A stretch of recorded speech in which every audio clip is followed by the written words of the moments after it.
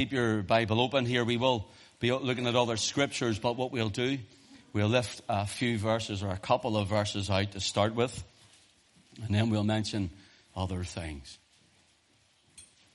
Psalm 102, verses 6 and 7. My title tonight is The Pelican, the Owl, and the Sparrow. The Pelican, the Owl, and the Sparrow. Verse 6. I am like a pelican of the wilderness. I am like an owl of the desert. I watch and am as a sparrow alone upon the housetop. Let's pray. Father, take your word. And Lord, I pray your word would have free course tonight in this meeting. And even, Lord, where it is watched around the world, we pray, oh God, it would be a blessing or even a challenge to other hearts, to other souls. We pray your people would be built up upon their most holy faith, but that the name of the Lord Jesus would be exalted, glorified, and that he alone would be seen. For in his name we ask it. Amen. In our verses we can see where my title comes from. The pelican, the owl, and the sparrow. Notice something in these two verses. The pelican is off the wilderness. The owl is off the desert. And the sparrow is upon the housetop. Notice the first two are off the wilderness and the desert, respectively. But the third one, the sparrow, is upon. In other words, it can be moved. It isn't a permanent place for the sparrow. The permanent habitation of this pelican owl, the wilderness and the desert, the observation of this scripture springs to mind that although one can feel as alone among the crowd, one can feel as alone among the crowd as one can feel as alone in a wilderness. In other words, a person can feel alone in a crowd like this. You can still feel alone. You can be somewhere in a wilderness and feel alone, and people think we get you into a crowd and the loneliness goes. But friend, the loneliness may still be with you, even in a crowd.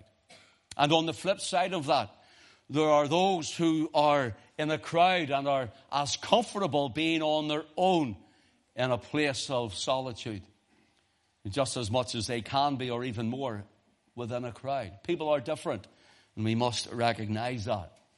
Notice there's a vast difference between a soul in solitude and rest than in another of a state of loneliness and despair. I want you to catch this. There's a vast difference in a soul in solitude and in rest than another in a state of loneliness and despair. There's a very melancholy, sad, even depressive tone coming from the psalmist in Psalm 102. We would say his heart is very low. His heart is in his boots, for in other words, as we would say. And it comes here as he is describing himself as these birds. The first one being the pelican. The second one being the owl.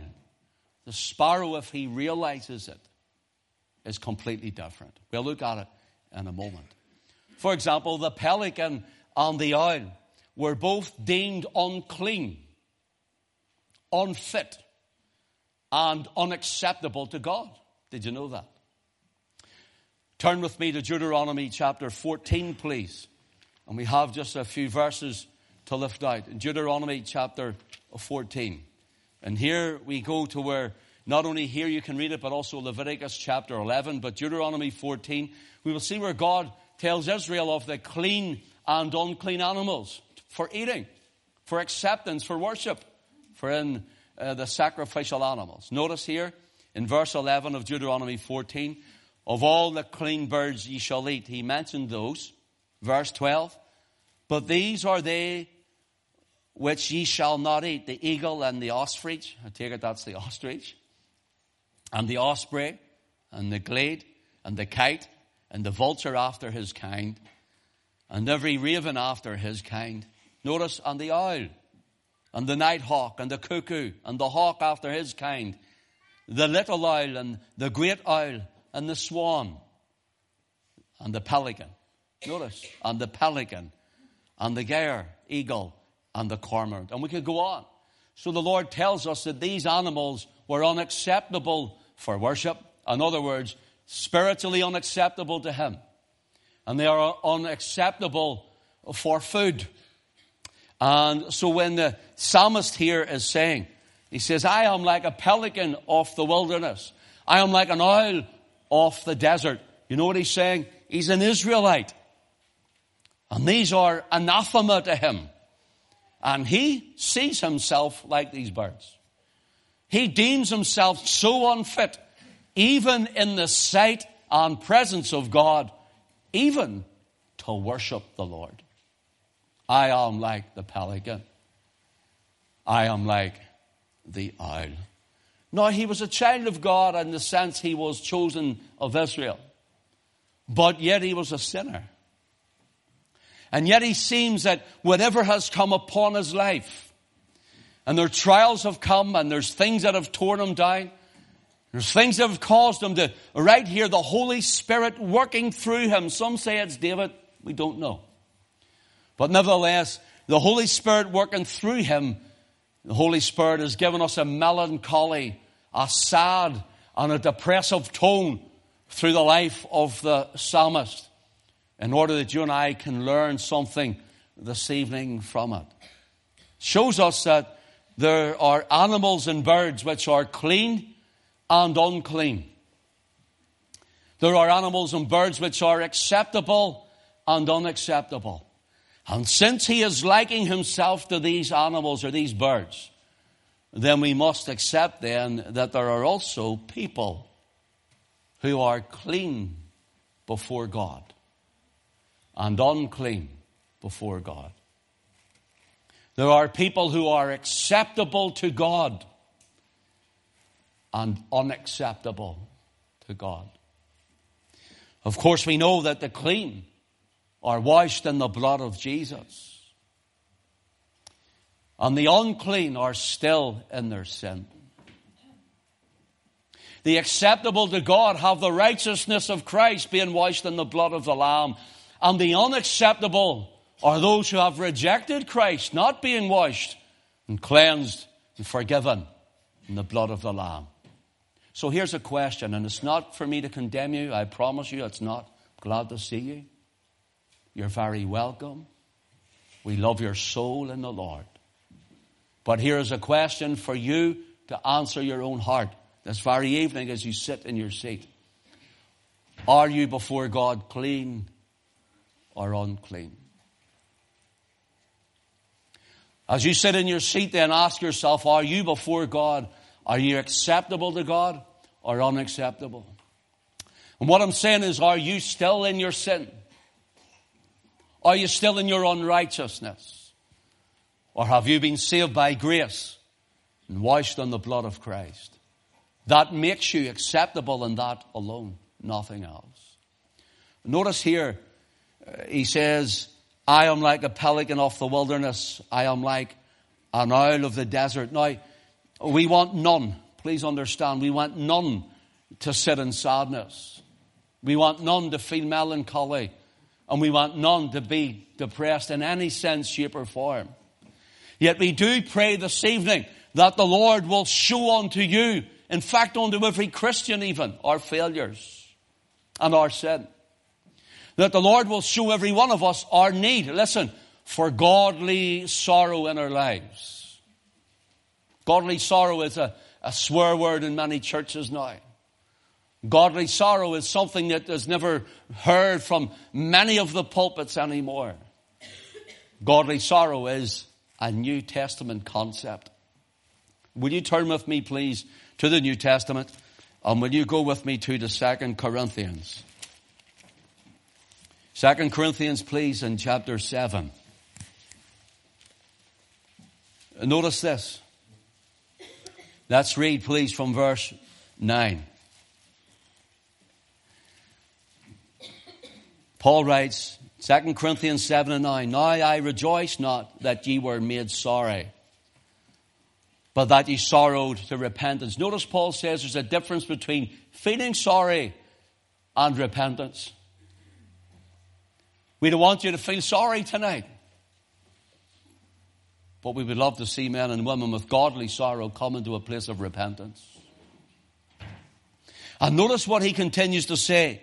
For ye were made sorry, notice, after a godly manner, that ye might receive damage by nothing in us. We didn't make you sorry. It's the word of God, in other words. For godly sorrow worketh repentance to salvation, not to be repented of, but the sorrow of the world worketh death. For behold, this selfsame thing that ye sorrowed after a godly sort, what carefulness it wrought in you. Yea, what clearing off yourselves. Notice Paul is saying, godly sorrow worked a carefulness, a searching of the heart, a trying of the thoughts, a way that would have a spotlight shone onto it by the Holy Spirit of God. And here Paul is saying, it done it in your life, Corinthian church. It done it in your life, Christ Encounters Tabernacle Church. It done it in your life, believer, Christian, blood-washed, born again. It caused us to look and be careful of who we were before God. And notice what he says. It wrought carefulness, it wrought in you. Yea, what clearing off yourselves. Boy, there's a word that we don't hear much.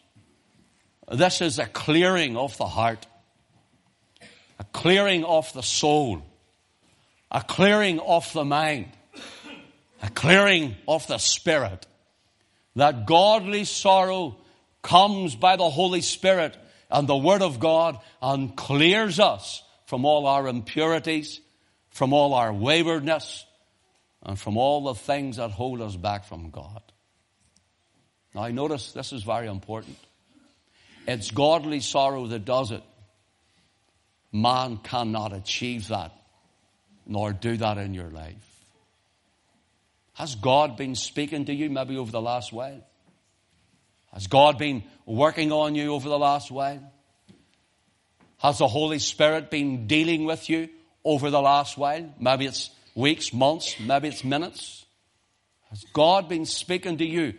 And he says, be careful. He will clear out the sin in your life. Notice this. Yea, what indignation, yea, what fear, yea, what vehement desire. This is the Lord gives us all of this. Yea, what zeal, yea, what revenge. In all things ye have approved yourselves to be clear in this matter.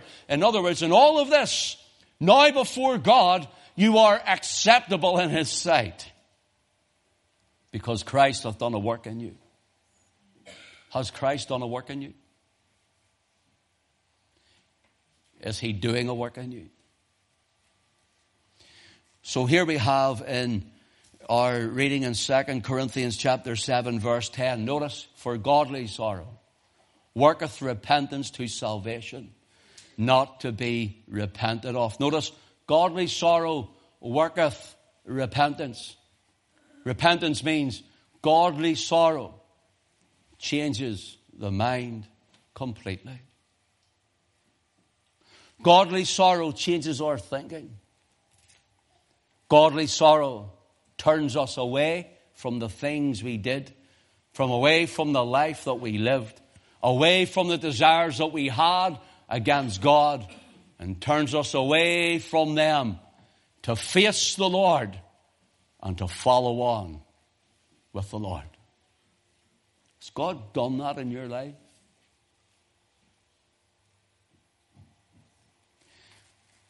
I don't know how many people I have heard in a meeting claim that they wanted to get saved. They profess Christ with their lips. But there is no change, repentance of mind. There is no turning of the heart. Has God done a work in you? Has the Holy Spirit done a work where your mind is different?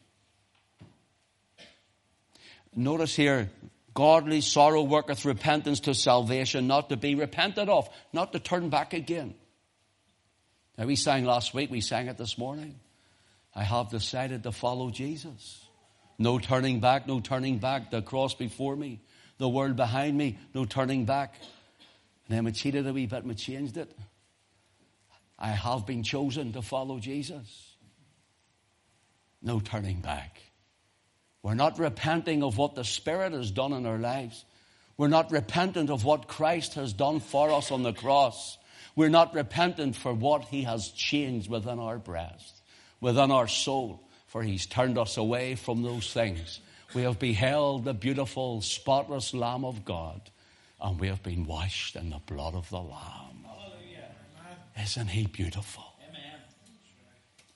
Notice, for godly sorrow worketh repentance to salvation. That's how you're saved. A little going to church and a little thing you do and a little I want Jesus in my life. It isn't salvation. That's right. Salvation is the Word of God entering the heart and the Holy Ghost living in a man and woman, changing them to behold the Lamb of God. Praise the Lord. Notice this. For godly sorrow worketh repentance to salvation, not to be repented of. But the sorrow of the world worketh death. Now, this is serious. This is serious.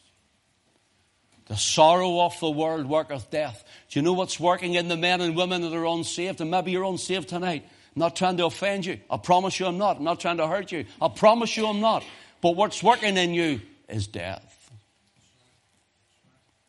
Dying before God, being unacceptable to Him. And notice here, worldly sorrow is pain without promise. I'll say it again. Worldly sorrow is pain without promise. It is sadness without salvation.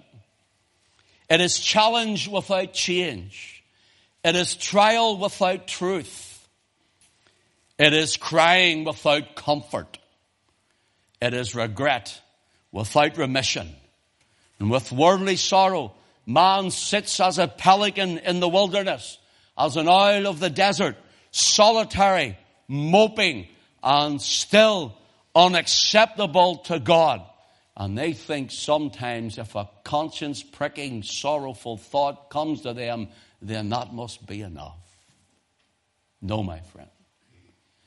Repentance is a change of the mind.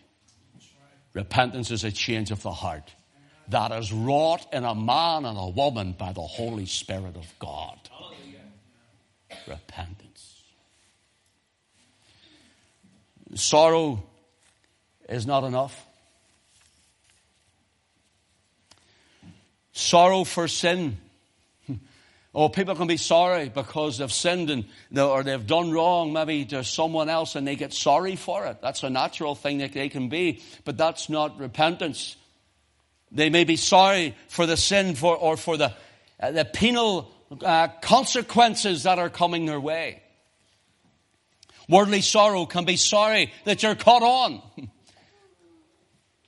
I know people who were sorry that they had cheated on their wife for a long time. Spoken to them. And they had cheated on their wife for years. Their wife caught them on. Their wife didn't want to know them. Oh, how sorry they were. Now listen, that's not repentance. Let me tell you what repentance is. They wouldn't have done it. They would have changed their mind before they got there, and they'd have walked the right way. That's repentance. Not till they're caught on. So sorrow is not repentance. Remorse is not repentance. You know, people who have stolen from their firms and the factories years ago for years, and they were caught on, and the police came. And they were so sorry, but they weren't sorry because they kept on doing it, and they were only sorry they were caught. That's not repentance. It's not repentance. Judas Iscariot did not repent. Judas Iscariot, who sold our beautiful Lord for 30 pieces of silver, he went to back to the priest to give him it back. You know why? Because he had a sorrow attack, because things weren't working out the way he thought they would. It wasn't repentance. Am I speaking to someone and, well, you can be sorry at times in a meeting, but you haven't repented. Repented is in a meeting you've went, Lord, you have shown me my sin. I come to you asking for forgiveness.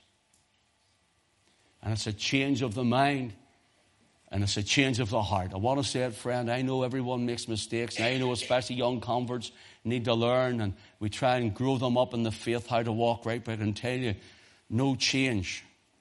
There's no Christ. No change, no Christ. Look at godly sorrow with me for a moment. That as worldly sorrow works death in us. Repentance means coming to a right mind. Regret means or implies simply a feeling of regret or a feeling of remorse. Repentance means a change. Now look at godly sorrow. Godly sorrow worketh repentance unto salvation. Here's what I've written. Godly sorrow turns us by God to God. Godly sorrow turns us from looking within. It's all about ourselves. To looking without in search of someone greater. The Holy Spirit takes us from our carnal, deathly, lifeless, selfish, depraved ways and our walking and our failures. And godly sorrow turns us from that, from looking within. It's all about my greed and my lusts and my wants and the eyes and the eyes and the eyes. Turns us to behold Christ. Godly sorrow, we turn unto salvation. Godly sorrow brings us to Calvary. Hallelujah. To the cross, to the sacrifice, to the blood. Godly sorrow is the goodness of God in a man and woman. I want you to get this. Do you see when you're feeling and you know God's speaking to you? That's the goodness of God to you. You'd say, well, what do I mean? Well, here's the thing. God in his own sovereign will could have let you go to hell.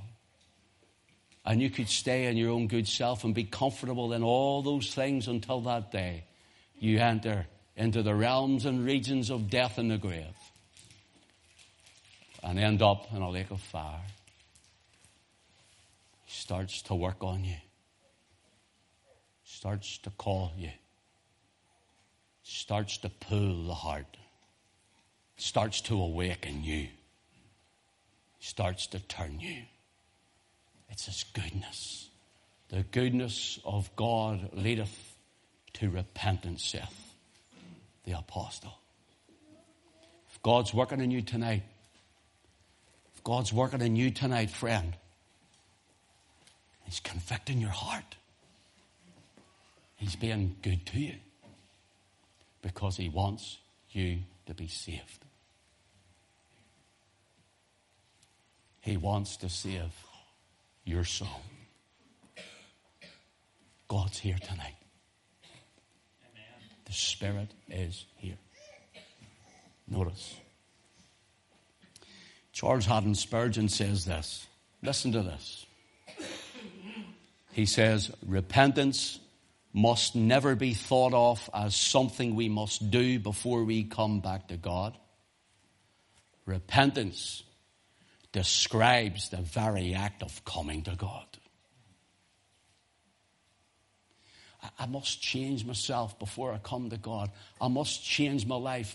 I must dress it up a bit better. I must stop this habit and stop that habit and stop doing this thing. Clean up my act and clean up my life. Is that not repentance? No, it's not.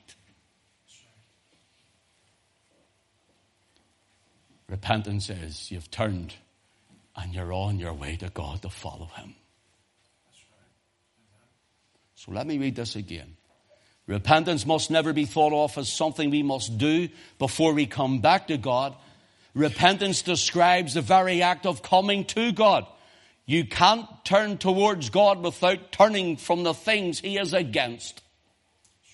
God is against the things of the world. The Bible tells us that the world is the enemy of God. So we're living amongst the enemy of God. And that enemy, that world, that system that many so love to have and love to have within their life and love to have in their families and love to drink up and eat up and do all the pleasures of it. It is the enemy of God, and they think when they die, they'll enter into the presence of God.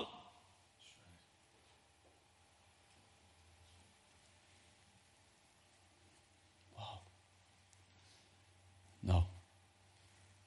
When the Spirit is moving, we turn from that which is against Him. You know, there's certain things you can hate with a perfect hatred. You can hate the sin and turn to your Father and walk with Him. Christian, let me speak to you for a moment. How are you walking? How are you walking? What's your walk like? I'm going to borrow a quote or a question from my pastor, Pastor McConnell. And he used to say, how's your love life? Christian, how's your love life? Your love life with Him. Loving Christ. Notice, if God turns you towards Himself and away from the world of death, then you be assured He's turning you to behold life. Will you turn back again? What if God's showing you the path of life tonight? I'm going to say it again. What if God is showing you the path of life tonight? And He's given you a glimpse. Are you going to say no thank you and turn back to the death of the world?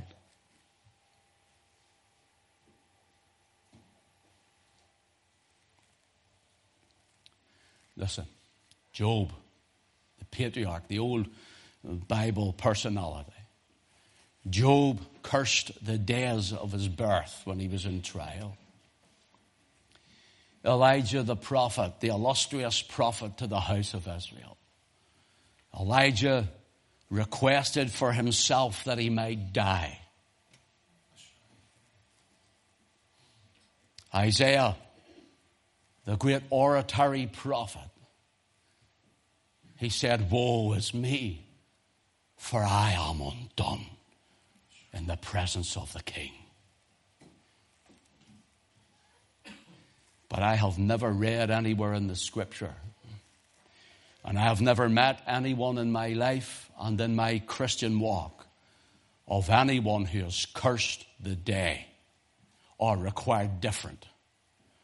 They have never cursed the day of the new birth. I've never met a person who says, I'm cursed because I'm born again. Never met one. The day that I was born again, He brought me from an horrible pit. Up out of an horrible pit and from the miry clay. He set my feet upon a rock and has established my goings.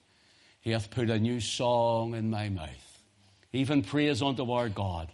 And many shall see it and shall fear and shall trust in the Lord. I never regretted the day that Christ came into my heart. I've never regretted it. Since Jesus came into my heart, since Jesus came into my heart, floods of joy o'er my soul like the sea billows roll. Since Jesus came into my heart. What an experience. Since Jesus came into my heart, since Jesus came into my heart. Floods of joy o'er my soul like the sea billows roll. Since Jesus came into my heart. Let's sing it again. Since Jesus came into my heart. Since Jesus came into my heart. Floods of joy o'er my soul like the sea billows roll. Since Jesus came into my heart. Isn't he wonderful? Oh, thank you, Jesus, for saving us, Lord. Thank you, Lord. So when the psalmist says in Psalm 102 and in verse 6, just let me get a drink. I am like a pelican of the wilderness. He likens himself to this bird. The opening titles of the psalm expresses the reason he likens himself to this bird. Let's go to the psalm, please, Psalm 102. Look at the opening titles. A prayer of the afflicted when he is overwhelmed and poureth out his complaint before the Lord. A prayer of the afflicted when he is overwhelmed and poureth out his complaint before God. Now notice, in Psalm 102, verses 3 to 5, he says, For my days are consumed like smoke. My bones are burned as an hearth. My heart is smitten and withered like grass, so that I forget to eat my bread. By reason of the voice of my groanings, my bones cleave to my skin. This man's in a bad state, isn't he? Note, this shows me the depravity of the human nature. How bad we truly are. How weak we certainly are. Because without the Holy Spirit coming, we are as dry and we are as lifeless and we are as hopeless as the psalmist is, like a pelican in the wilderness or like an owl in the desert. That's what a man and a woman is like outside of Christ. That's what a man and a woman are like whenever they haven't got the joy of the Lord, which is their strength. They have nothing in them. And this man is sitting here like a pelican. Strange, isn't it, that he would describe himself like this? The word pelican is a word ka'ath. But there's a root word that the word ka'ath comes from. That's the word ko. You know what it means? To vomit up. To vomit up. For example, in Jeremiah 25 and verse 27, the Lord is speaking to the enemies of Israel, but he's speaking to tell them of what these enemies will come to. And the Lord is speaking and he says, Therefore thou shalt say unto them, Thus saith the Lord of hosts, the God of Israel, Drink ye and be drunken, and spew and fall and rise no more, because of the sword which I shall send among you. And the Lord is saying, look, you can be drinking and you can live like the enemy, and you can be drunken like them, and you can spew. The word is ko. From koaf for pelican, believe it or not. And it means you can get into your stupor and get into your drunken antics. Listen, he called Ephraim, the northern kingdom, a kingdom of drunkards. I look at the kingdom of Great Britain tonight. It's a kingdom of drunkards. The drunkards of Ephraim. The trait hasn't changed. And notice this. The Lord says, Drink ye and be drunken and spew and fall. I was one of them. I was one of them. Where I drank so much and was filled with so much drugs that I'd have fell and I'd have spewed and I'd have tried to get up again until there was no more rising in me. And in my sin I got worse and I got lower. And I became helpless. I was like a pelican of the wilderness. I just don't want to leave you with that thought of the pelican. We must go a little further. The pelican's nickname at one time. Now, the word pelican, the same with the word owl and the same with the word sparrow, may not be the exact birds as we know them as, but they are of the family of it. But anyhow, the pelican was also known as the vomiting bird. The vomiting bird. It's said in the wilderness is the word midbar. In the wilderness there is where we read of even the psalmist of Psalm 23. Finding those green pastures, the shepherd takes the sheep and they have to move on somewhere else around that wilderness to find more pasture because it's sparse. And when you find it in the lovely waters, it's like our lives that are going through the desert place. Then suddenly there's a place of pasture, the place of drinking, the place of rest, and the place of refreshing. And the psalmist David said it in Psalm 23. And so the midbar, the wilderness here, is the same sort of place he means. So what they did was these pelicans came to a place and they gorged themselves. Literally gorged themselves on the pasture and on almost everything. I'm told they would have even had shells if they found them. And they gorged them and they gulped them down and they swole up until they vomited. And after such exertion, these birds, they felt they couldn't even move. Man finds himself as a child of God sometimes in a changeable land with changeable nationality, personally and spiritually. This can all relate to us. And why is that? Because Psalm 102 is known as the Patriot's Psalm. Believe it or not, this is a psalm of a patriot of his nation.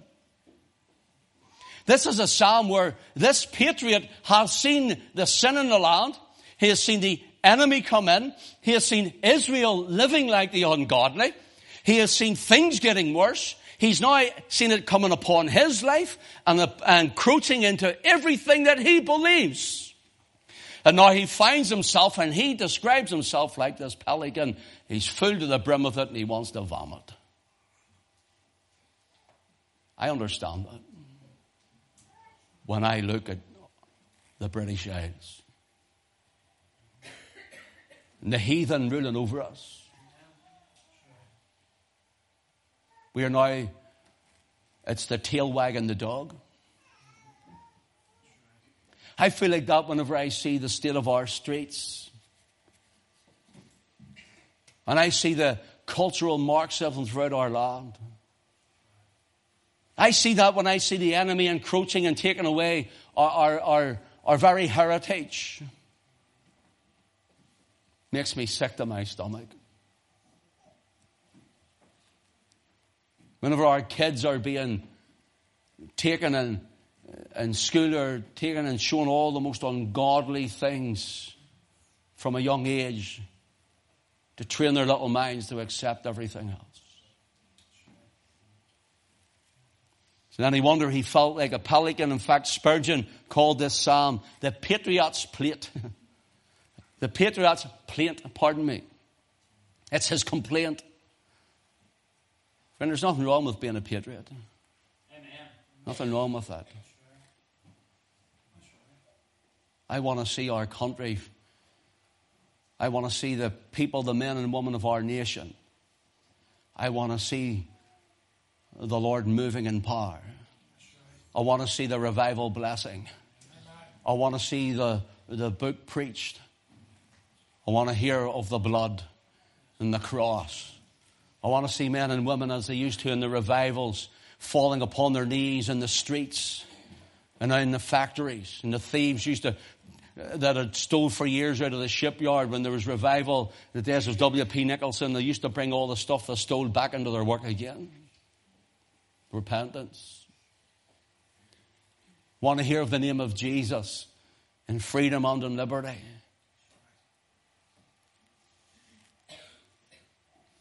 The pelican filled his belly to the full and eventually he would be sick. It says he would sit motionless. He would sit for hours with his head sunk down into his shoulders. Wow. It's a picture of many Christians, isn't it? We'll say nothing. We'll say nothing.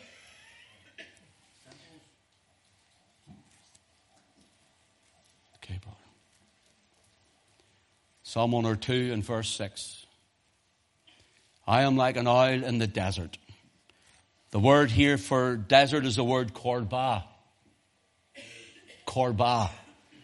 And it means the waste places, the desolate places. Listen, it means the ruins of cities, of villages, and of towns. It means the ruins like graveyards, and where the olive trees used to blossom now are dying through lack of looking after. These little owl-like birds would have hidden in them away from all others. And we're told that these owls, they would have hung around ancient landmarks that had been torn down. The Arabic word for this is the buma bird. He's described as a little grotesque-looking, comical-looking bird. Never moving. Unnecessarily, he would stay in the one place. But remaining glued to his perch unless he has good reason to believe he has been seen by someone. So this little bird would have hung away in the middle of nowhere, sat on his perch, and if anyone's seen him, it's the only time he would move. And then he would hide. The psalmist says, I'm a patriot, and this is the way I am.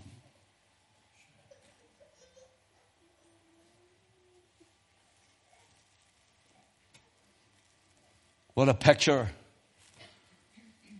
What a picture of a sinner soothing himself in his own deluded mind and conscience. I'll hide here where none can find me. What a picture of a defeated Christian afraid to raise their head above the politically correct parapet. Soothing himself, herself with their own tune. What a picture of a nation who's turned away from God and His Word. A sad picture indeed of our cap in hand, as it were, spineless political system, where we'll sit and say nothing, take what's given to us. What a picture. While we sit on the ruins, we're told these birds used to, at night, you could hear them making their own tune. And if you caught one, it would rock to its own tune, while no one would see it. Hey. I think many Christians are afraid to speak about Jesus, but we'll say enough on our own. Don't tell anybody I'm saved. And listen, I hope nobody finds me here, but you and I can talk about Jesus for a while. Don't let them know.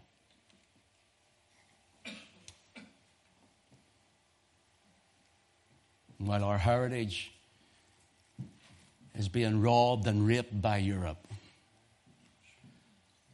we can whisper softly in our nationality, God save the Queen. As long as that's as loud as you say it.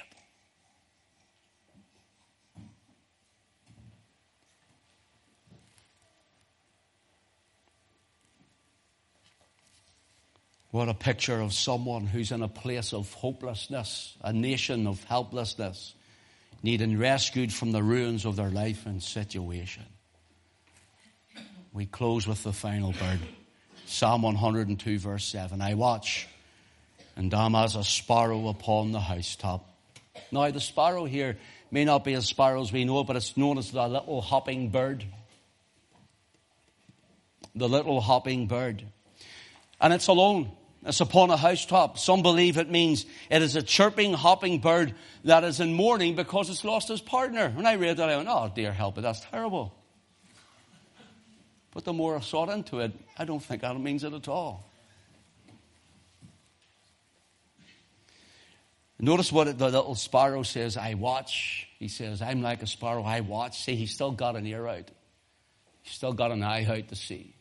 I watch And I am as a sparrow upon the housetop. Sometimes in our Christian ministry we may feel alone. We may feel alone. Like there's none else. Makes me think of 1 Kings 19 when Elijah was in the cave hiding from Jezebel, and the Lord says, "What doest thou here, Elijah?" Only I am left. There's no other prophets. And the Lord says, "I have 7,000 left." You're not on your own. I have 7,000 who have not bowed the knee unto Baal. Friend, if I told you some of the messages I've had this week from people looking help, direction, because of the ecumenism in our land.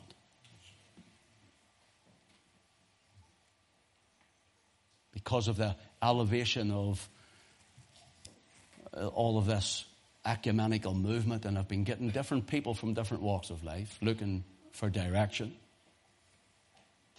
You know what they're like? They're like pelicans and little owls. I'm sick of this, but I don't know what to do. Be like the sparrow. Be on the housetop, because you see, the sparrow wasn't an unclean bird like the other two. There's the difference. The Lord Jesus said in Matthew 10, verse 29, he also said in verse 31, but verse 29, "Are not two sparrows sold for a farthing, and one of them shall not fall to the ground without your Father?"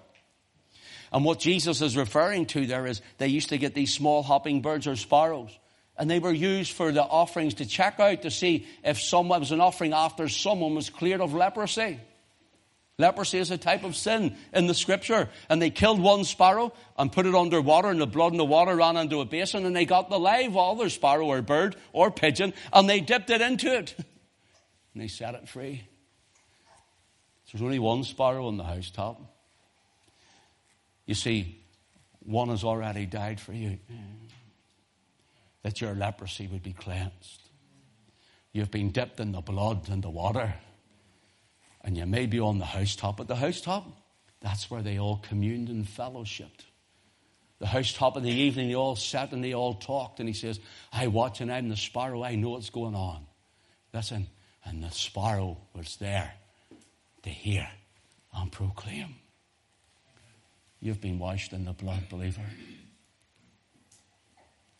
You've been washed in the blood of Christ. Your leprosy is no more. And you've been forgiven of your sin. The Lord Jesus said in John 10 and verse 27, "What I tell you in the darkness, that speak ye in the light, and what ye hear in the ear, that preach ye on the housetops." Go to where they're all preaching. Go to where they're all speaking. Go to what they're all saying, he says, and speak to them. So I finish. Christian, don't you give up. You might feel alone, but you're saved with a purpose. You keep going on in God. You might feel you're just a sparrow, but Jesus said, what you hear like a sparrow on the housetops, go speak it. Psalm 102, I'll read this and I'll close. In verse 25. Notice how this old psalmist, this patriot, starts to take strength in the Lord as God again. Of old thou hast laid the foundations of the earth, and the heavens are the works of thine hands. Notice, they shall perish, but thou shalt endure. Yea, all of them shall wax old like a garment. As a vesture thou shalt change them, and they shall be changed. But thou art the same, and thy years shall have no end. The children of thy servants shall continue, and their seed shall be established before thee. Listen, you may feel like a pelican tonight. You might feel like the sparrow. And maybe you just think I'm just an owl. And maybe you think I'm just a little sparrow. I want to tell you, don't be like the pelican, unacceptable to God. Don't be like the owl, unacceptable to God. But rather, be like the sparrow. You're not on your own. Jesus says you have a plan and purpose and you're washed in the blood. You're set free in life. Go on and carry out his word and will. In Jesus' name. Amen. Amen. Praise the Lord. Blessed be the name of the Lord.